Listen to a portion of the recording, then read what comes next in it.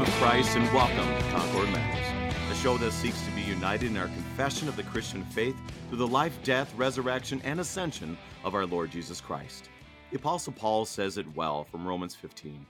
May the God of endurance and encouragement grant you to live in such harmony with one another, in accord with Christ Jesus, that together with one voice may glorify the God and Father of our Lord Jesus Christ. And we seek this same harmony by the Holy Spirit through the study of the clear and concise teachings confessed in the Book of Concord, because as we believe, they are in accord with God's holy word.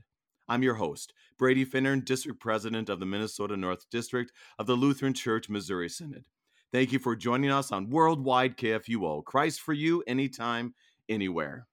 First of all, I want to apologize. I am recovering from a cold. I feel great. I'm working out. I'm doing all that, but I sound like I'm a mess. So just bear with me today with our guest. He will take the run. He'll run with everything today with his good voice today. But thank you for joining us, because today we will end our study of the Small Catechism. And next week we will go to the beginning of the Reader's Edition of the Book of Concord, the Lutheran Confessions. We will start at the very beginning of how did the Book of Concord come together. But today we go to section 4, a part that many people don't even know is in the Small Catechism. Yep, it is the Christian questions with their answers. These questions were prepared by Martin Luther himself for those who wanted to receive the sacrament of the altar. As we go through them today, I want to remind you that's not only for those 8th graders or 5th graders who are about to receive the Lord's Supper for the first time, but I realize these questions are good for me every single day, especially before I go to receive the body and blood of Christ. So be aware of that, but also we open up our catechisms, open up your Bible, and we see Christ. So let's start confessing. If you have any questions concerning our study of the Small Catechism, send us an email, kfuo@kfuo.org, kfuo@kfuo.org. Joining us in the Confession of Christ today, we welcome the Reverend Dr. Steve Shave, Executive Director of Lutheran Association of Missionary Pilots, or otherwise known as LAMP Ministry. Pastor Shave, welcome to Concord Matters. Hey, thanks for having me, Brady, and welcome to sinus season.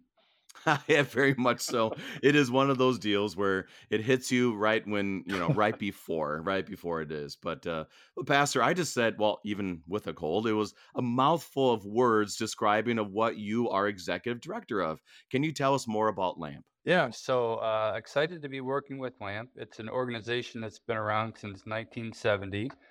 So unfortunately, during 2020 is when we hit our 50th anniversary, and didn't get to celebrate as much as we would like, but we are going big for our 55th anniversary. We want to serve in 55 communities by our 55th anniversary in 2025. And what do we do as a multicultural ministry? We serve in northern Canada to the indigenous populations, and again, been doing it for years. But the reason that you mentioned missionaries and pilots is because the places that we go to, you don't just drive into. They are extremely remote. And from our beginnings, we've needed to use planes for our missionaries to get in and out to these communities. And since they are so isolated, it's pretty obvious, when you live in Arctic conditions and you're kind of set apart from others. It's such a wonderful thing that our mission teams and our missionaries can go and to serve and to bring the light of Christ and the gospel and also the warmth of God's love to the people that we serve. So it's been a true blessing to be a part of it, and would welcome anybody that's interested to come join us up north sometime. It's very hard for us to understand, because when I was on Thy's Wrong Word here on KFUO, I had a pastor who's in Juneau, Alaska, and he was just describing to me that there's no way to get in or out by car. It's only by plane or by water, and it's just hard to fathom that in Minnesota. And so I'm assuming that's a similar reality of the groups that you work with. Am I correct? Yeah. So if anybody's ever seen the movie or the TV show about the ice road truckers, where the only way that they can get supplies into these little villages and reserves is by a semi truck going across frozen lakes, that's it. That's where we go. So either you have to wait till the water is frozen enough to take a vehicle over it, or you need a plane to get to the landing strip there to get in and out. So yeah, I mean, we're talking about remote, isolated communities. And again, they're just so excited when somebody makes that huge effort to go up and to be with them and to share the gospel. So it's tough living conditions to be up there, but it's just a joy. They are such wonderful people, and they're just so extremely welcoming when visitors do make that big trek up. It does give a new meaning to ministry at presence because they know how hard you had to work in order to get there. So that's, well, the Lord, I encourage you, our listeners, to continue to pray for Lamp and also to support it financially, prayerfully, and maybe even get your hands dirty with their work. So, but Pastor, today we are here to study the Small Catechism on section 4, Christian questions with their answers. And Pastor, I want to start this way. For us and for you, our listeners, we're using the Luther Small Catechism. I, in particular, using the 2017 version of Luther Small Catechism with explanation. Mine is on page 37. And as we look at this, there's a number of asterisks that happen as we look at this. And the first one in Small Catechism, and the first one I want to highlight here on page 37 is it says that Christian questions with their answers, prepared by Dr. Martin Luther for those who intend to go to the sacrament. Now, when you look in the top, it has an asterisk. In the bottom, it says the Christian questions with their answers, designating Luther as the author, first appeared in an edition of the Small Catechism in 1551. Now, I tried to look up some of the information on that, and Pastor, we didn't talk about this. Did you look up anything on that? I didn't find any information besides Luther wrote it, and they kind of found it later, and here it was. So, any thoughts? No, just that I've always taken their word for it that he wrote it and he included it. And for me, it was a really good tool when I was in the parish to work with our confirmands to give a clear confession of their faith before they took the Lord's Supper and really grasped what it was that they were about to receive. So I did find them to be a really helpful tool. And like you said, it's not just for them; it's good for each of us to go through this process of examination. Now, let me ask you this first. Is okay, all right. So, why is it so important to ask these kind of questions, which are outstanding questions for us, just as Christians, I would say? But why is it important that we have these kind of questions before we partake of the Lord's Supper? Yeah, I mean, scripture is very clear. As we approach the Lord's Supper, we are going to the Holy of Holies and the real presence of God Himself, just like the high priest did in the temple. And, that's no small thing that we should take lightly. So I think it is important when St. Paul says that we should first examine ourselves to recognize what it is that we are about to receive, why we so desperately need it when we live in the world that we live in, and to understand our own place before God as we go to approach Him. I think all of those things are kind of vital to us to receive it properly and to truly grasp just how amazing this is as a gift from God. As Dr. Just says in his book, Heaven on Earth, I mean, it really is this understanding of God is bringing his heaven, all the gifts of heaven, right here on earth. And that's serious business throughout scripture. Whenever in the presence of God, this was not a moment of, do I really need to do this? Or is this really that special? No, it was a time of sacredness and a time of reverence and a time of let's make sure that we're in the right place with our Lord. Mhm. So, Pastor, also, I want to go to the back, which would be page 40 in my catechism. It has a note at the very end, which I want to kind of start with as Okay. we look at this. At the very end, it has a note, and it says, these questions and answers are no child's play, exactly how you described it, but are drawn up with a great earnestness and purpose by the venerable and devout Dr. Luther for both young and old. Let each one pay attention and consider it in a serious manner. For St. Paul writes to the Galatians in chapter 6, do not be deceived. God cannot be mocked. So, Pastor, what would you tell somebody? Because right now, I can be a little bit scared to go to the Lord's Supper. How would you encourage them as we look at this to make sure that we're keeping everything in the correct light? For sure. I mean, it's a both and. Obviously, the supper is only for those who are sinners. Christ came only to save sinners, and so this feast, this meal, this forgiveness is for you. That's exactly what it is. But on the other hand, yeah, I guess as it says, you can't fool God. If I go before the Lord's Supper with a grudge and hatred towards my brother or an unconfessed, unrepented sin, others can't read into my heart. But when I approach the altar, God most certainly can. And so I guess that's what's important here. And it talks about the serious matter and God not being mocked is that when you approach the altar, it's not like you can hide anything from God. He knows all. And if you're there to repent and be forgiven and receive that great gift of salvation through the supper, it's for you. But you can't fool God otherwise if you don't believe what it is. I'm into that. So this is why this is important. And we don't want to. It's such a unique dynamic for all of us. Is that you want to run to the altar, literally run to the altar, but also you have to always realize what it is, and that's what I encourage our listeners to keep in mind as we go forward with this. Is one, it's all gift. Two, we are not worthy to receive it. But three, there's always more to learn. So let's start learning. Today, like I said, we're on page 37. As it says in the bold, prepared by Dr. Martin Luther for those who intend to go to the sacrament. It reads, after confession and instruction in the Ten Commandments, the Creed, the Lord's Prayer, and the sacraments of baptism and the Lord's Supper, the pastor may ask, or Christians may ask themselves these questions. I'll go through the first three. Number one, do you believe that you are a sinner? The answer is yes, I believe it. I am a sinner. Number two, how do you know this? From the Ten Commandments, which I have not kept. And number three, are you sorry for your sins? Yes, I am sorry that I have sinned against God. So it's very personal from the beginning, Pastor. How would you break down those questions? Yeah, I mean, first of all, obviously, any of us would bristle and not be comfortable having to admit that we are sinful and unclean by nature, and so we must just look at the reality of things that we truly are sinners, and that's why we need the supper.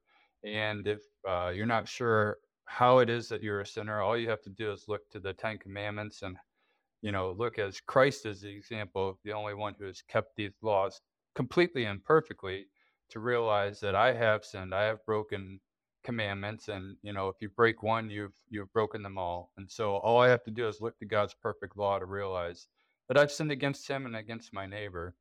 And then again, the idea of being sorry for your sins, that is where again God can't be mocked. If you're not sorry for your sins and you don't really want to receive forgiveness, that's where you're going to bump into trouble with this sacrament. It's about repenting and wanting forgiveness. And anybody that looks at the Ten Commandments and realizes just how short we've fallen of God's perfect law, it's pretty obvious that we truly need the supper for forgiveness, and thank God for Him giving us that. Now, it can be a little comfortable for people because Luther gives you the answers. This isn't like straight from the heart kind of language. Sure. Why is it important in your thoughts here, Pastor, is that he does give us the answers because, well, that's not very genuine. How would you respond? Because it's a clear confession.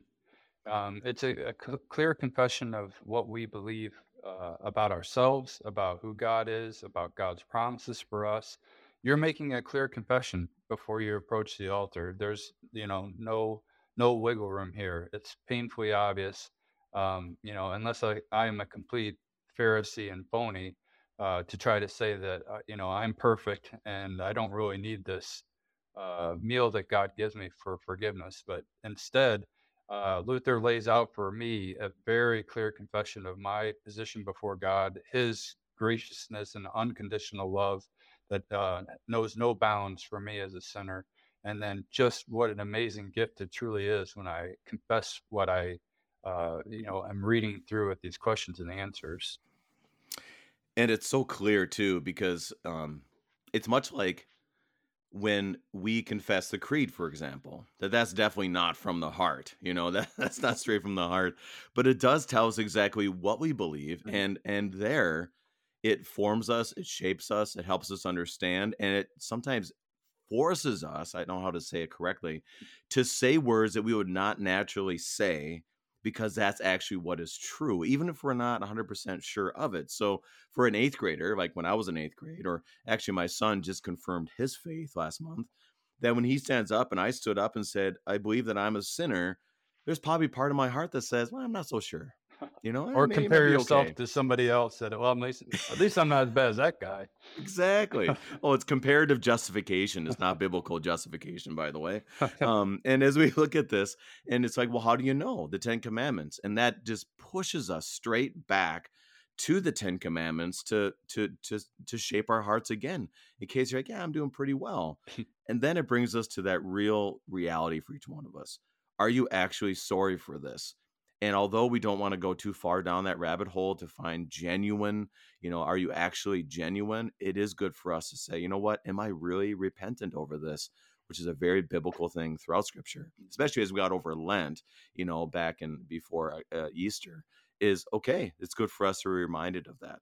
So, Pastor, tell us about sorry for your sins, and how do you find a good balance on that, so people aren't led to complete despair, but yet we are looking at our sins and needing God's grace. Yeah, I mean, again, this is a matter of faith. This is not from myself. This is God has given me a conscience. God has given me faith. God has given me His law, and so that, like you said, it's not just something that I drum up within myself, but God has clearly shown me through His Ten Commandments. And I can look at my own. You're sick. That says something, Brady, that you're ill, that you're a fallen Amen. human being, So it's just reality. And again, God's given us these 10 commandments, and sure enough, if you could keep them perfectly, you could just go right on to heaven. But just by the very fact that you're ill or my hair is falling out, these are all signs that, yes, I am truly by nature sinful. And again, it's only by faith then that I can confess that I can repent of that.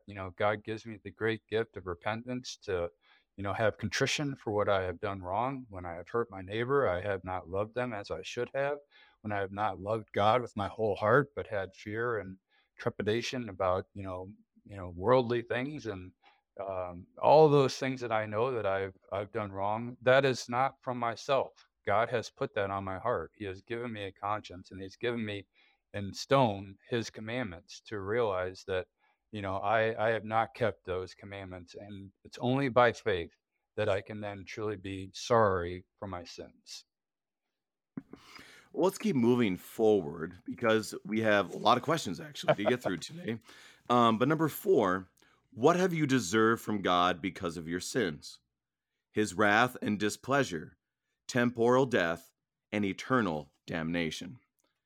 Now, he references here Romans chapter 6, and it's important, and I really want to make sure we read these because it is important that we just don't quote passages, but, these passages really do hit us between the eyes. So Romans 6:21 and 23 read as such.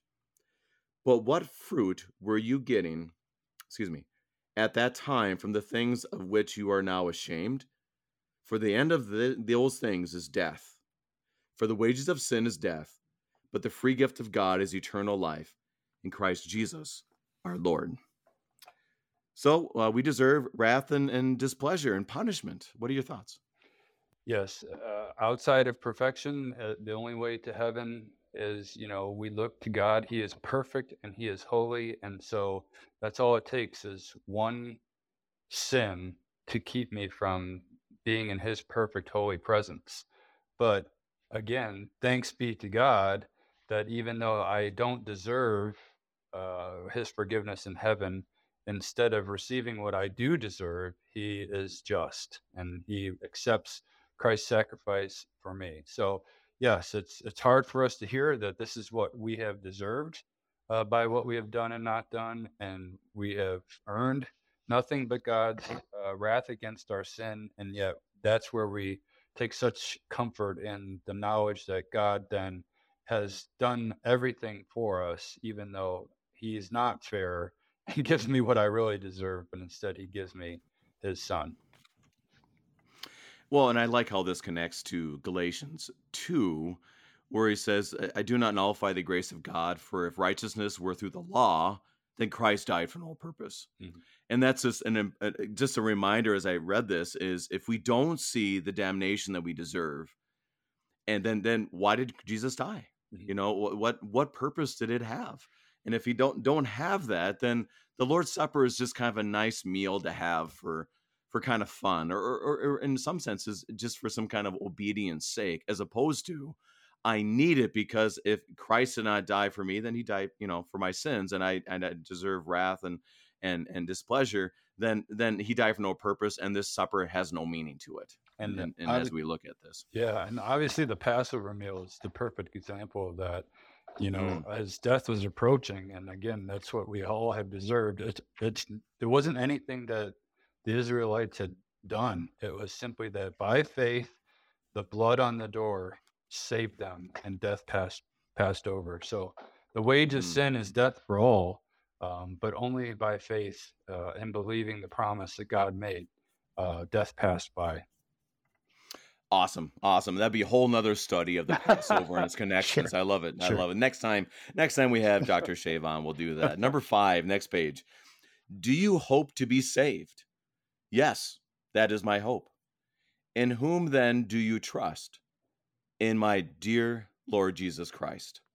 Now I'm going to stop there before we get to the Godhead. Mhm. Is because um, one of my friends does a lot of ministry in California with college students, and as he goes there and he gets the conversations, he pulls out a box and says, religions for the week, and has great conversations with college students. And a lot of times he'll get to that point where he says, "How do you know that you'll be saved, or how do you know you're going to heaven?" And do you think you go to heaven is one of the questions he asked. And a lot of times they'll say, "Well, I hope so." Mhm. And that's even the Christian people. That's the best hope they have. And I love this where he says, "Do you hope to be saved?" He says, "Yeah, I hope so." I mean, basically that's what number 5 says in American language. But number 6, then, whom do you trust? In my dear Lord Jesus Christ. I think that's important. Where does the hope come? Other thoughts you have? Yeah, I mean, kind of being the mission guy for Synod and now being with the mission organization, you see it all the time when you're witnessing to others. When people are living in prosperity and things are going great, and you go up to them and you start talking about these things, they might look at you funny. Like they're Yeah. not thinking Yeah. about being saved. They're living the life right now and they're enjoying everything. But then if you press them hard enough, but you are gonna die, and what do you think about after your death is gonna happen? And, what are you gonna trust in, if there truly is a heaven and a hell? And, the vast majority will tell you, well, I think I'm a good person, you know? So they don't really have that desire for salvation. They don't see the desperate need for it. And then certainly when you press them on where are you gonna find your salvation, they really just kind of look to themselves. It's like going, I think I did enough good in this life that if God is real, then he'll let me into his heaven. And that's where you really have to teach and preach the law and the gospel so they understand. As the hymn says, my hope is built on nothing less than Jesus' blood Mm, and righteousness. yep. Let's keep moving on. So it could easily, and I think this is a good witnessing tool also, Pastor, Yep. because you look at just how this breaks it down. It's good for us to reflect on when someone has a question Hmm. and to speak about the hope that we all have. First Peter. So number 7, who is Christ? The Son of God, true God and man. Number 8, how many gods are there? Only one, but there are 3 persons: Father, Son, and Holy Spirit. Number 9, what has Christ done for you that you trust in him? He died for me and shed his blood for me on the cross for the forgiveness of sins. I'll stop there for now because he breaks down. Okay, I mean, it's a perfect kind of teaching mode, and I know you and your bride are teachers by heart, at heart, and everything you do. So it just breaks it down. It's like, okay, where's your hope? Do you have hope? Yes, I have hope. Where's your hope? In Christ. Well, then, who is Christ? And he breaks it down so simply. You want to expand on that? Yeah. So, I mean, and it's very creedal, obviously. It's very confession based on I am now professing my faith that I believe that Jesus needed to be truly the Son of God to save me. That God, he could not save me if he wasn't fully God, perfect in every way, holy, Mm, the same substance as the Father, but he had to be man. That's where everything is so different than any other world religion. God had to be man in our own weakness and in our own flesh for him to be able to bear my sin, for him to be able to be perfectly obedient and to die on the cross. That can only happen if God comes to us, and rather than us constantly trying to find our way up to God. God came to us as a man. So what a beautiful confession. And it's so important because as you start to talk about the Lord's Supper, you're going to get into that Christology. It's saying a whole lot about Jesus and why he is of this earth and of this flesh.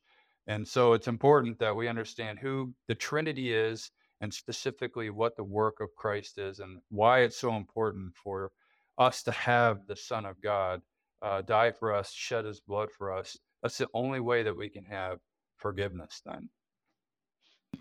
And I love exactly what you're saying is that it affirms everything that we already confess, and it just it, it really is written. It's written in the 1520s, but it is so relevant today because, well, who is this Christ? Okay, let me tell you. Well, what about God? And you're like, oh, we have a triune God, and what has He done? Well, He's died for your sins, and there's different ways for us to continually look at that. But the exciting part is when we have this grounding, we are able to engage people of all different stripes and all different places, all different cultures or different parts of the world, as you do, with this understanding of we all need help and to be able to speak about it in terms that make sense. And so he really breaks this down in a wonderful way to prepare all of us, not only to come forward, but to live out our Christian vocation every single day. Pastor, first 9 questions. Do you have anything else you want to share?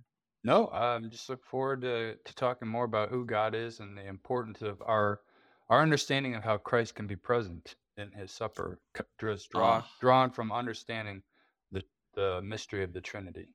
I love it. Well, we'll keep plowing through, but right now we need to take our break. We are studying Christian questions and their answers from the Small Catechism, and we'll be right back.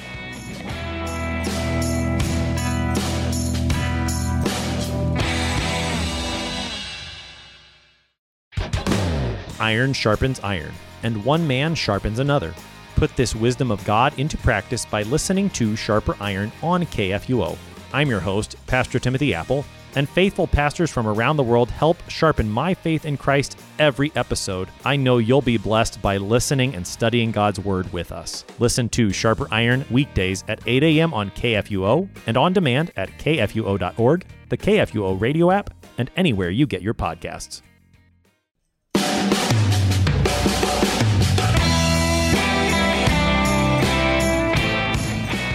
Welcome back. We are studying the Christian questions with their answers from Luther's Small Catechism with Pastor Steve Shave of Lamp Ministry in Canada and also in the United States.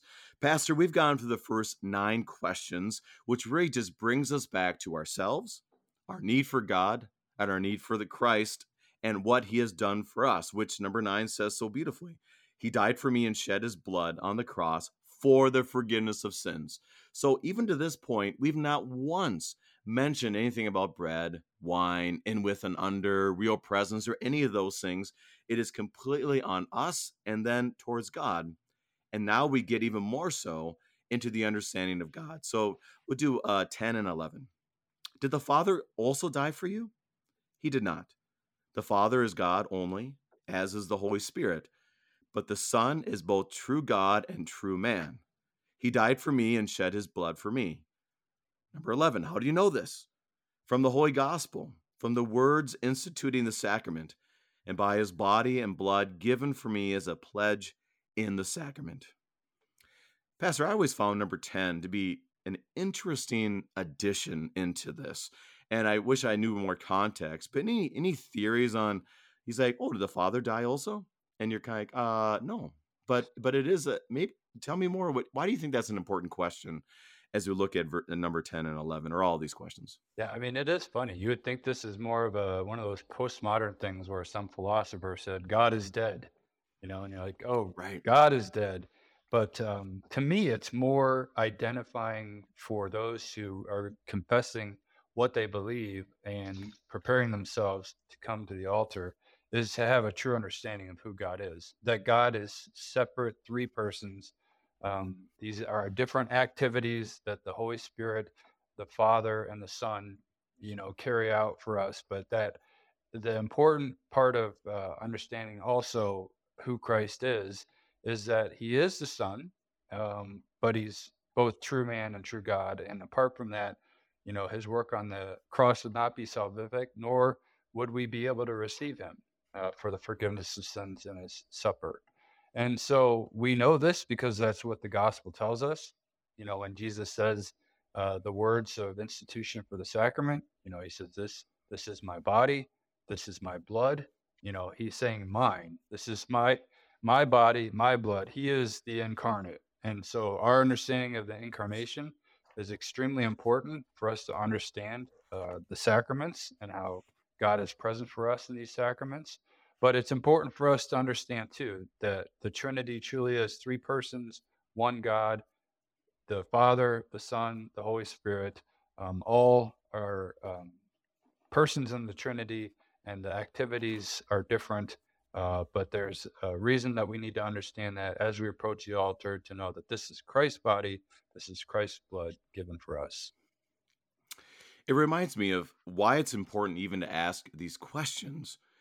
Because when, for example, if you're in confirmation or let's just say your children or grandchildren go to a public school, I know for me, there are a lot of times you just didn't ask. My dad's a pastor, and so sometimes you just never asked. It came in your mind. You're like, people are gonna think I'm ridiculous for asking these questions. So Luther is almost like, okay, I know they're thinking this, so I'm gonna ask it. Here it is, because there's legitimately scholarship out there that would say, oh, well, Jesus died, but so did the Father. And you're like, well, where'd that come from? What theory? And then they might have some philosophical understanding of everything. And then they would say, well, how do you believe it? Well, it's because it's in the Bible. Yeah. So it's just good for us to be able to say, okay, what is our authority? And then stop talking. And Luther just does that beautifully throughout everything. Is it in the Bible or is it not? And if you're going to make up stuff outside the Bible, well, that's fine. You can do that. But it's not authoritative, and that's not who we are as Christian people. So I think this is also a good apologetic questions for us to continually ask as well. But we need to keep moving here, Pastor. Sure. Verse 12, now we get to the Lord's Supper. What are the words of institution? Our Lord Jesus Christ, on the night when he was betrayed, took bread, and when he had given thanks, he broke it and gave it to the disciples and said, take, eat. This is my body, which is given for you. This do in remembrance of me. In the same way also he took the cup after supper. When he had given thanks, he gave it to them, saying, drink of it, all of you. This cup is the New Testament in my blood, which is shed for you for the forgiveness of sins. This do as often as you drink it in remembrance of me. Number 13. Do you believe then that the true body and blood of Christ are in the sacrament? Yes, I believe it. Verse number 14. What convinces you to believe this? The word of Christ. Take, eat, this is my body. Drink of it, all of you. This is my blood. Pastor, I was thinking about this as my study, that I had a funeral a few months ago of a beloved saint who was 91 years old, who had gone to church his whole life, barely ever missed. And I just think about how often in his life that he heard the words of institution. And basically, when he went forward, he was telling the world and he was confessing, I believe it. Mhm. And why? Because that's what Jesus says. I mean, it just brings us back to that simplicity of faith, but the power that there is in God's word. Your thoughts, 12 through 14. Yeah, and to tie into that, this really does speak quite a bit to when Jesus asks us the question. And again, that's why this is so good that it's confessing your faith. Jesus asks the question, who do you say I am? And so your answer is, you are the incarnation. I believe that there is a reason why God the Father has worked through earthly, tangible stuff, right? He's worked through bread, he's worked through water, he was there in the fiery bush. God is not up there, God is here with us. And Jesus is the incarnation. And so, to get in again, philosophy or something systematic to say, well, the finite God can't possibly be in this. I'm sorry, this infinite God can't possibly be in this finite thing. Mhm. When Jesus physically was resurrected and passes through a door, we understand that this is really God. All of the attributes of God are there, but also that this is the incarnation of God. And there is a reason why God wants to attach his word and his promises to these physical things that I can touch and I can smell it, I can see it. He wants me to use all of my senses to know my sins are forgiven. And so I'm going to take Jesus at his word that when he says, take, eat, this is my body, drink of it, all of you, this is my blood. He wants me to have all of my senses to know and to believe that this is for me. Well, and that's it really is that simple. And how often we need to just make it that simple, that he's given us this gift, take and eat, you know? Mm-hmm. And so it's just a great reminder for all of us as we come forward, the simplicity of it all, where they said, do you believe that it's the true body and blood in the sacrament? And it's simple words. Yes, I believe it. All right. Well, And let's go. simple means. I mean, and two, like think Right. about it. Everybody has access to bread and water and to the wine. God didn't make some super elaborate, only for a certain elite few. He Yeah. wants this Yeah. for everyone. And so that's the beauty of this also is that, here he gives it to us in these simple means. He wants us to have these means of his grace that anyone has access to and can receive. Oh, that's interesting because he didn't make it like, okay, now you have to put some kind of big metal pieces together or weld them together in order to have God's forgiveness. Yeah, it literally is. Anybody can get unleavened bread and anyone can get some wine. Yeah. And the Lord provides that. What a gift. I never thought of that before. Yeah. Thank you. Yep. So we are on number 15. What should we do when we eat his body and drink his blood? And in what way receive his pledge? And in this way, receive his pledge. We should remember and proclaim his death and the shedding of his blood as he taught us. This do as often as you drink it in remembrance of me. Number 16. Why should we remember and proclaim his death? First, so that we may learn to believe that no creature could make satisfaction for our sins. Only Christ, true God and man, could do that. Second, so we may learn to be horrified by our sins and to regard them as very serious. Third, so we may find joy and comfort in Christ alone, and through faith in him be saved. Pastor, he breaks this down once again very, very thoroughly, where he said we should remember and proclaim his death and the shedding of his blood. Now, we tend to be a little bit scared of this because when we talk about remembrance, we're a little bit afraid that people are like, oh, they're not really focusing on it being the body and blood. But also he says this, do this in remembrance of me. How do we do that appropriately? And can you break down even more why it's important that we do remember? Yeah. And I mean, even when you read throughout scripture, whenever God remembers something with his people, it wasn't just like he thought of them mentally. When God remembered his people, he'd set them free from exile, there was an action that was happening, an activity. And so even our own remembrance, and again, if you went back to the Passover, I truly believe even though it's remembrance, I am receiving the Lamb of God that takes away the sin of the world. So it's not just kind of remembering this past event, but it's the activity that I am now participating in that as well. So not only remembering mentally, but actually participating in his death and in the shedding of his blood as well through receiving the supper. Well, and I found it interesting that he keeps bringing it back, that, okay, this is what it is. No creature could make satisfaction for our sins. Goes back to the Old Testament. Yep. And I found it interesting too, is that you think about the different standards he had. If you have a lamb, use a lamb. If you don't, then get some turtle doves. Or, he had all these distinctions of what they could need. And then, like you said, now it's even more simple with just bread and wine. That's all you need. And then he also brings in this, that we may be learn to be horrified by our sins and to regard them as very serious. I mean, this is, there's a part of me that's like, come on, just get over that. Let's get to the happy clappy stuff. But he keeps bringing it back. Why is that important, Pastor? What are your thoughts? Well, first of all, like you said, you would have to keep sacrificing lambs forever to try to make atonement rather than to understand like, oh, all those are leading up to the promise of it's going to happen once and for all and forever. Right. And it's when the Lamb of God is sacrificed for our sins. So that's important. The thing about being horrified too, obviously being horrified does not sound like a good thing by any means. But I think, even in the Reformation, the understanding of by grace alone, so radical, by faith alone, no act, no works on our own to do this. And so I think they probably would push back and say, well, isn't that just going to lead to you thinking that you can just sin all you want and God's just going to Mm. forgive it and it's not going to be any big deal? Not at all. Not at all. I cannot even read about Good Friday without being completely broken in my understanding of the depths of God's love for me, just how far I have fallen and I have sinned against my Father. But then when I hear this good news of Good Friday, what Jesus did for me, I can never look loosely at my sins. I can never laugh them off. I can never say, well, it's not really that big of a deal. I'm just going to go receive forgiveness. So I'm just going to keep on sinning.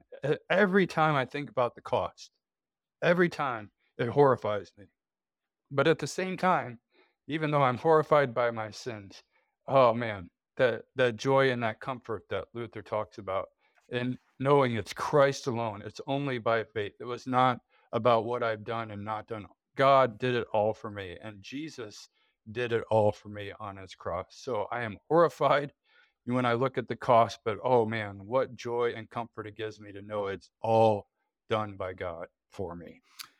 It's just beautiful. I almost said a Baptist amen in the middle of all of that. Thank you. Because it is that joy and comfort in Christ alone. I think my father said it once, is that the older I get, the more I realize the depth of God's grace for me. Mm. And he said, and also I realize how undeserved I am. Yeah. And so it's such a wonderful thing, that word joy and comfort. And for you, our listeners, I pray that you find and see that there's that joy and comfort, first of all, when we proclaim his death, and also when you receive the body and blood of Christ. So it continues on. Luther is always teaching in this. And that's why it's like, I love this, because it's not like a little bulletin blurb, is it is totally like, for me, it's a reminder for me to do this with my family. Maybe on a Saturday night or something that you do on Sunday morning, to have that opportunity to go through these kind of questions, just to recenter all of us. So 17, it brings us back to Christ again. What motivated Christ to die and make full payment for your sins? His great love for his Father and for me and other sinners, as it is written in John 14, Romans 5, Galatians 2, and Ephesians 5. Now, all of those passages are something that I encourage you, our listeners, to read. Crazy enough, he doesn't give the exact verses, but it will say this, that Ephesians 5, when it talks about marriage, he speaks about how this reflects the love of God for his church, Christ and his church. And that's really what motivated him. It was always about love for you and for the world. John 3 could be in that, for God so loved the world. And so it is something that brings us back to his motivation, which motivates then us to go and receive the sacrament. Number 17, any other thoughts? Oh, yeah. I mean, just to consider God's love for us through his son, but Jesus is obedient and loving to his Father perfectly. But then again, it was hard for us to talk so much about how we are sinful. Obviously, we bristle against that. It's not easy to hear that. But what great news it is that while we were yet sinners, that's when Christ came for our salvation. He loves us even though we are sinful. And that love is unconditional, unmerited. And so, yeah, that's the kind of agape love that we're talking about here for us. Like I said, I encourage you listeners to read these passages from John 14, Romans 5, Galatians 2, and Ephesians 5 to even understand even more about the depth of our Lord's love and motivation to save us. Number 18, now it gets real personal. Finally, why do you wish to go to the sacrament? Can you imagine when you were in 8th grade? Because I'm done with confirmation. This is for the 8th grader and for us, that I may learn to believe that Christ, out of great love, died for my sin, and also learn from him to love God and my neighbor. There's a few unique dynamics to this, and I want you to start, Pastor. What do you find unique about what he just wrote about why do you even want to do this? Mm. And it's interesting because you're talking about the confirmands for the first time, and yeah, I mean, I think there are some confirmands that go up to communion and expect this huge feeling, and the fireworks are going to go off, and but Mm, that's not the stuff of faith. The stuff of faith is the simple means doing this extraordinary thing that we can't even begin to imagine. And so, when Luther says, "I may learn to believe," right? That's really what we're talking about, is that this is the depth of his love for me, that he would die for my sin. And so that's that matter of faith, that I take communion believing this amazing, most significant thing. I mean, there's nothing more important than to receive God's love and forgiveness. And it's just hard for our brain to wrap around the fact that it could happen through such simple means. And then also, and it talks about we're learning from him to love God, love my neighbor. I think we do miss that sometimes, Brady. yeah, And yeah. why do I take communion? Because when I go up to that altar with my brother and my sister, I share in everything. Whatever you're suffering with right now, whatever you grieve, whatever you mourn, I carry that. I carry it with you side by side as we come shoulder to shoulder at the altar. Whatever joy you have, I celebrate with you, and every victory, every joy that you've had. That is what communion does too. That's the kind of love for our neighbor we're talking about. I can't do anything but love my neighbor and help those who are in need when I understand what I have received from God and his grace in the sacrament, and what that means to me to be in communion with others. But that's all what we do learn, and why I do wish to go to the sacrament is to be with my neighbor in communion, and to be with God in communion. It's interesting too, as you see that as we receive the Lord's Supper, He is by the Holy Spirit strengthening us to go and love Him and to love the neighbor. And times you will see that in action. Just this past Sunday, I was at a congregation. That's one of my new jobs, that I'm visiting different congregations. And there was an older lady that was coming forward with two people, one person on one side and one person on the other side, literally holding her up so that she could come forward to receive the Lord's Supper. And she had the biggest smile I've ever seen in my life. I mean, just so much joy to receive the body and blood of Christ.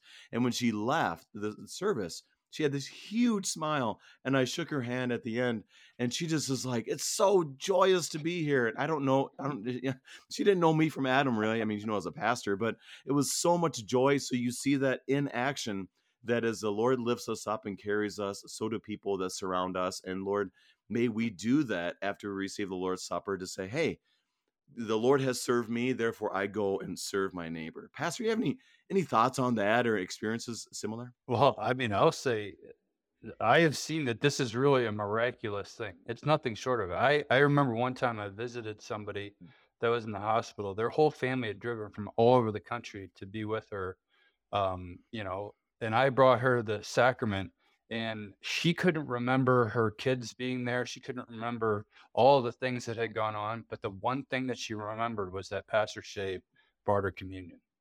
Mm, I mean, hmm. so to not understand, like, this is not just bread and wine, folks. This is like, God presence and forgiveness and life and salvation. That definitely stuck with me, just to really grasp that this truly is something special, and it is God at work. And so it kind of brings down the question of, there's so much joy. Um, should we do this frequently? Number 19. Mm. What should admonish and encourage a Christian to receive the sacrament frequently? First, both the command and the promise of Christ the Lord. Second, his own pressing need, because of which the command, encouragement, and promise are given. So, it, once again, Luther's asked these great questions that we're all thinking, but we don't necessarily ask. And it's like, why should you take this often? Why should you do this often? And what does he tell us? Well, and it is the both and. It is a command. God does command things for our good, right? I mean, He wants the Yeah. best for us, and so He gives us His commands, not to for any other reason, that He loves us. And so He does tell us to come to the Lord's Supper, to eat and to drink. But also, when you think about the promise of Christ, we see all these big figures in the Bible, like Noah and Abraham, and they get these massive promises to God that you're going to miraculously have a child, you're going to walk through the water, you're going to step on your enemies as you pass through into the promised land. I mean, all these like huge promises. Guess what? The promise that Christ has given you in the Lord's Supper is greater than them all. Forgiveness, life, salvation, not just a physical promised land to dwell in, but heaven itself. That's what you're promised when you receive the Lord's Supper. So, yes, he commands it, but man, when you really think about the promises that are there for you, why would you not come running to receive that? What a precious gift. And we need it. We are fallen. We are living in a world of suffering, and we desperately need God to give us what's promised in the Lord's Supper. And that's something where it is simple as this, where you're like, why do it frequently? Well, one, Jesus says so, and that's sometimes we just need to hear that, like, oh, okay, all right, that's good. But then also, what greater gift to receive than this, Right. And for us to remember that command, but also the gift, command and the gift as we go through. Now we have about 5 minutes left, so I want to make sure we get through the rest and wrap up our time. Number 20. But what should you do if you are not aware of this need and have no hunger and thirst for the sacrament? To such a person, no better advice can be given than this. First, he should touch his body to see if he still has flesh and blood. Then he should believe what the scriptures say of it in Galatians 5 and Romans 7. Second, he should look around and see whether he is still in the world. And remember that there will be no lack of sin and trouble, as the scriptures say in John 15:16, and 1 John 2 and chapter 5. Third, he will certainly have the devil also around him, who with his lying and murdering day and night will let him have no peace, within or without, as the scriptures picture him in John 8 and 16, 1 Peter 5, Ephesians 6, and 2 Timothy chapter 2. So this is very practical advice. Touch your body, and what do you see? Look out in the world, and what do you see? And the devil. What else? What do you have for us? Oh yeah. I mean, yes, I'm aging. I ache. I understand. I see my parents aging. These are all signs that we are sinful and we are dying, and we desperately need this forgiveness for life and salvation. And that's where our encouragement comes. And like you said, we just come running to that to receive it. And then also, I live in the world. I'm going to be constantly surrounded by temptation. So not only do I need my strength, faith in, but what is going to be my shield against the world when it comes at me with every flaming arrow it has?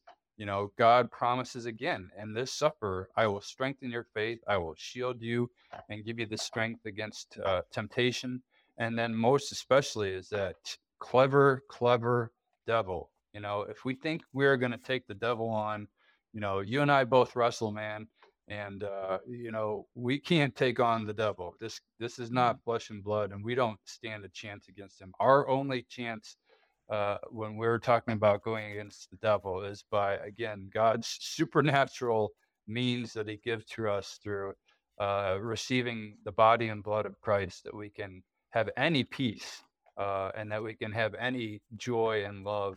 All of that comes from God, so that we can again be able to live in a world filled with temptation and the devil, who is constantly trying to destroy us in any way that he can. He wants to draw us away from Christ. He wants to draw us away from the Lord's Supper. The last thing the devil wants is for all the saints and angels to rejoice, because what happens every time one single sinner is forgiven? It is a huge, massive celebration taking on in heaven. So of course he doesn't want you to come the Lord's Supper, because every time you do, each and every one of us who are receiving it are causing this great, eruption of joy and celebration in heaven. But God says, I want you to receive these gifts, and I want you to be able to live in this world and to not be taken by the devil, but instead to know that you're mine. And there's no better way to know that you belong to Christ. You're his, the lamb of the shepherd, than to receive the Lord's Supper.